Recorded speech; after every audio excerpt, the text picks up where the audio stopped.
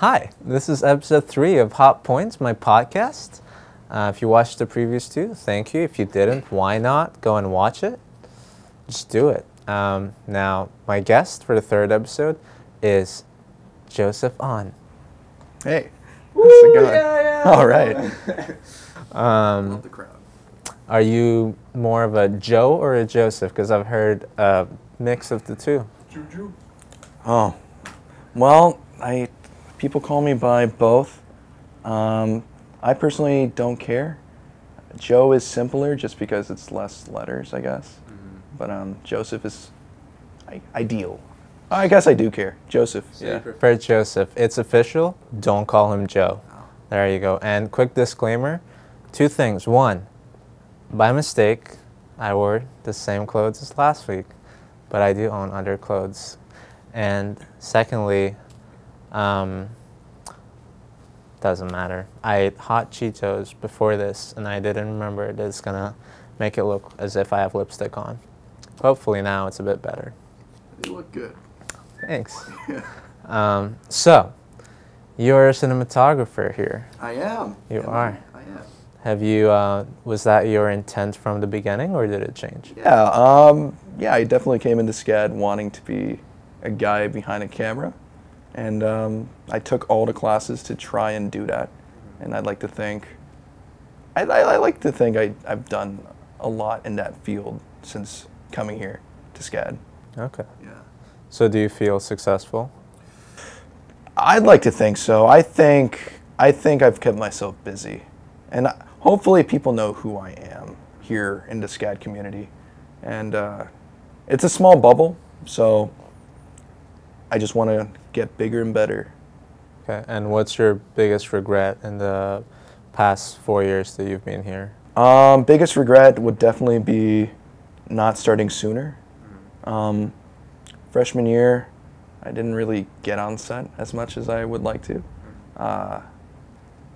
Yeah, I mean, I almost dropped out of SCAD actually after my first quarter at SCAD here, just because, you know, all those foundations classes, drawing and 3D design, and it's like, this is not film school. So, I mean, it wasn't only until, you know, class projects and then eventually sophomore year I did get on set a bunch more, and I love it. We have a good program. We have a great program, actually, I like to think. There's definitely problems, but we have a pretty solid program. Right. So, so you say you started getting on film set from sophomore year. Yeah. And what different film jobs have you experienced? Well, some of you who don't know, SCAD offers a lot of variety, different courses that many other schools don't. We have Steadicam and Dolly, and that's a very good thing to have at a school that wants to try and teach students different skills, especially for people who want to do camera. And yeah, I love Steadicam. Steadicam is wonderful. For those of you who don't know what Steadicam, oh no, we're this is on the film page, of course. And I love it. It's so great. And to have access to really nice Steadicam rigs at school, it's awesome. It's something that I considered wanting to do post-college. Okay. Yeah. But that still didn't answer my question. What different jobs on film sets did you experience sophomore year till now that you're a senior? Well, I was lucky enough to be able to DP a first couple of my sets, the first couple sets that I was able to get on. But for the most part, I did stay in the camera lane. I've gotten to DP, cam up, first AC. I don't know if I've second AC'd. I think I've second AC'd a couple times. And I think what makes a good DP is to be a good gaffer. So I've gotten to gaff a couple times. It's just so cool. There's so much math and science behind. I don't know what I'm saying. There's just so much that you got to do to make something turn out great. I've seen that there's a sort of resentment to gaff because, so contrary to popular belief, there are people who want to be gaffers. There are people who want that as their career. People at SCAD, people who gaff at SCAD usually want to become cinematographers, DPs. So at some point, unless you have someone in your friend group who would want to help you, it can be difficult to find a gaffer because that's not people's desired position. Why do you think that is? Well, I think so the problem, I guess not necessarily a problem, but it is a problem here at SCAD. We're kind of at a double-edged sword here. We are a university that is full of big picture ideas. And that idea of big picture, it doesn't necessarily go below the line for the workforce in the film industry. So coming into school here, there are so many directors and so many DPs. And because of that kind of idealistic standard, there are a lot of classes oriented towards directors and DPs, but nothing really down below that. And that's a little problematic just because there are kids who do want to experience gripping and experience gaffing and all things to do with lighting, but we don't have any classes that offer that kind of standard, and that sucks because that's kind of what makes a film because you need those key components, and that is a department head. It's just we're limited to a couple group of kids who really put it into their time and effort to learn more about the electric side and the grip side of film. For sure. It's not the prettiest one. Like, if a SCAD catalog were to look into something, it'd be more on the terms of, like, camera and directing. Yeah. Yeah, it's just not the shiniest part, as you say. Yeah. What I think is really missing in the SCAD film system is like a special effects class where they would teach you how to make complicated rigs to shoot interesting pictures. Things that are not so simple, which they can be good, doesn't mean simple is bad, but for example, underwater rigging, or I guess there's a car rigging class, or like it's part of a class, because some people I know are, they say they're certified from a SCAD class, Yeah. but I don't, that's not a class. Do you know? It's not a Class, I think it depends on the professor, Right. because I do know, So they include it in their program. Okay, that makes sense. Yeah, just like the class class. criteria that they go into a different direction than other professors might. But I think a lot of it has to do with the whole idea of insurance policy, just because SCAD's cage is huge. Yeah. And don't get me wrong, a lot of people complain about the nature of our SCAD's cage, but we're pretty well off compared to many other schools, I think. I don't think that what we have is ever in question. Right. It's the attitude that being nice is not difficult, and I'm just gonna say that. And I think we're all stressed, so it's good to be nice to people. It helps. There are a lot of rules in the cage, and yeah, they stress anyone. They stress me out. Right. But I do think that the rules are placed for good reasons, because we're young college kids and we're renting out all this equipment every weekend, and we're dumb. College kids are stupid. So I mean, there's bound to be error. So I understand why there's like this precursor to be super, uptight. But going back to rigging, you said you think insurance is a factor. Well, those classes will teach us safe rigging. So that's why I'm saying we need those special. Is the name special effects? I've seen a couple of people call it special effects. I mean, Stunts. rigging is correct, just in the lines of what you mean, like underwater housing or Yeah. certain shots or something that require. Which I guess the environmental filmmaking class, they teach you underwater filming. So, but I personally think there should be a class where they have mini projects where they're like, okay, today we're gonna film underwater. Let's learn how to rig it. Today we're gonna film in a car. Let's learn how to rig it. We're gonna do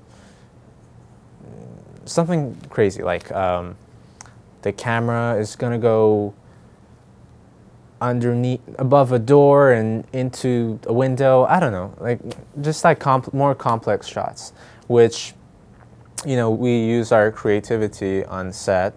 Hopefully, if we can figure it out and figure out a way to do those shots.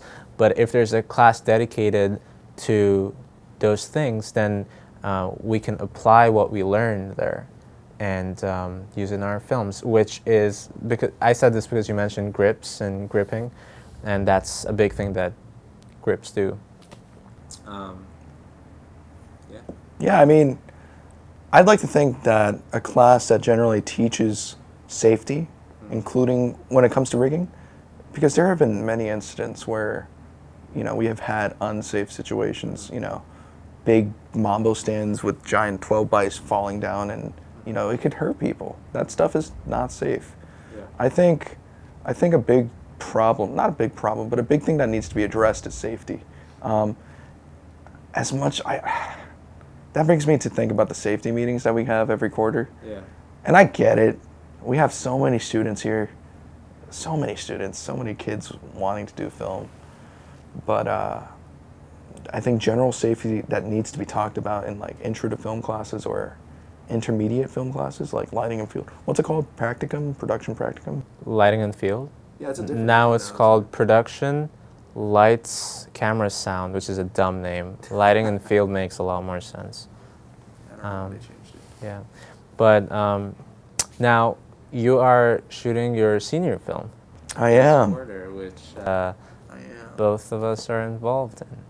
So Actually, everyone in this room is involved everyone in this it. room is Yeah. involved. We got some voices of We, God here we tonight. got two voices of God. Oh, hi, Mom. Mhm, Hi. mhm. Now I'll let you guess who is here. Do you want to talk a bit about it? Yeah, What it's absolutely. about? Yeah, for sure. So I am, you know, as we mentioned at the very beginning of the talk, I'm a cinematographer at heart. But I decided to do something different, and I wrote this script, which is loosely based off of just things that I've experienced or things I've felt and thought. So the story follows a guy named Charlie, and he one day gets a device that lets him travel back in time. It's kind of like Adam Sandler's Click. That's what everyone compares it to, which makes me sad, but it's true, it's accurate. What's the difference? The difference is, I think this is a more personal story. It's on the lines where Charlie uses this remote to definitely, you know, make his life more convenient, but it's also used in a way that he wants to make his relationship more convenient. And, you know, he uses this remote repeatedly to try and not fall out of love. And, I don't know. When I wrote this, I'd like to think I put a lot of heart into it and just a lot of personal experiences that I felt. And it's always that question that beckons in my head. It's like, what if you can change something, you know? And what if you had the confidence to be able to do whatever and have no repercussions, you know? I think people would live their lives very differently. So it's kind of something I want to tell in film. And I want to shoot it on 16 millimeter film. Completely unbiased opinion. It's a great script. Hopefully it will be a great film. And actually right now, I'm going to insert in the trailer. It's not really a trailer, it's more of a proof of concept. One of the scenes kind of modified to work as a shorter scene, and I'm going to play it right now. So what? Are we breaking up? No. No, obviously that's not what either of us want. Then what's going on? I've just been busy. Too busy for us. Okay, stop that. Stop what?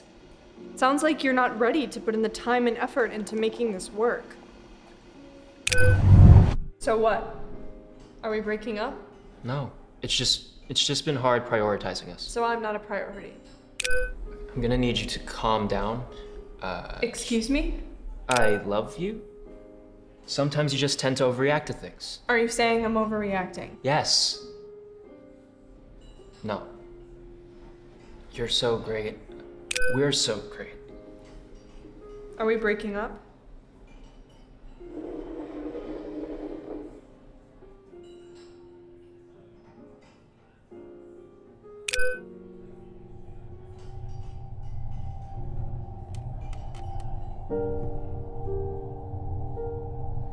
So what? Are we breaking up? No. You've been avoiding me. Talk to me. I'm just scared. Of what? Of this. Of us. I'm scared because I don't think you ever had a doubt in your mind that you love me, and that terrifies me. I've never let myself be this close to anything or anyone, and I don't know what to do with myself. I question whether or not I'm even capable of giving you the same 101% that you give me.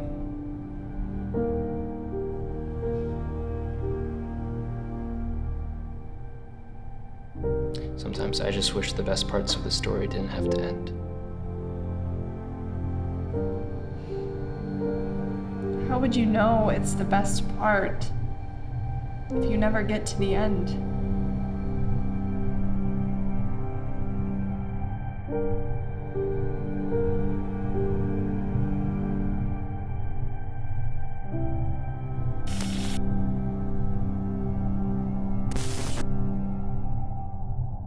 And that's done. Wow, that was so good. No, you shouldn't talk about your own film like that. So we just watched the proof of concept. Do you want to talk a bit about what we shot last quarter? Yeah. So we're currently fundraising for the film still. By the time this comes out, there's a few days left. But yeah, Param is producing my film for me, which is awesome. And we wanted to try and do something different for the Kickstarter. And what we decided to do was make a series of different teasers.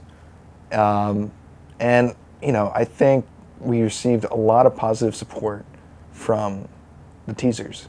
And a lot of people seemed to really enjoy it. And a lot of people shared the video, which was awesome. That brings me to crowdfunding. I'm a huge believer of what goes around comes around. So I try to personally support, even if I'm not working on it, Kickstarters, Indiegogos, things of that sort, if I think it's actually if the project intrigues me. Yeah, I think this is a personal story to me and hopefully others. Everyone has to go through a relationship at some point in their life. And yeah, I don't know, I just think no relationship is supposed to be perfect. And that's what makes love so authentic. So I really want to shoot this, man. I want to shoot this on film, 16 millimeter film, just because film has so much character and so much depth that adds to a movie. And I think that's that's gonna make this story a lot more authentic, just coming from a visual standpoint. So yeah, but you know, film's not cheap. 400 feet of film, that's like about 10 minutes of film, and that's like $125 with a student discount. So it's just, yeah, I mean, we've gotten so much support with the Kickstarter, like so many shares, at least 50 shares. But you know, we're still running a little behind on funds.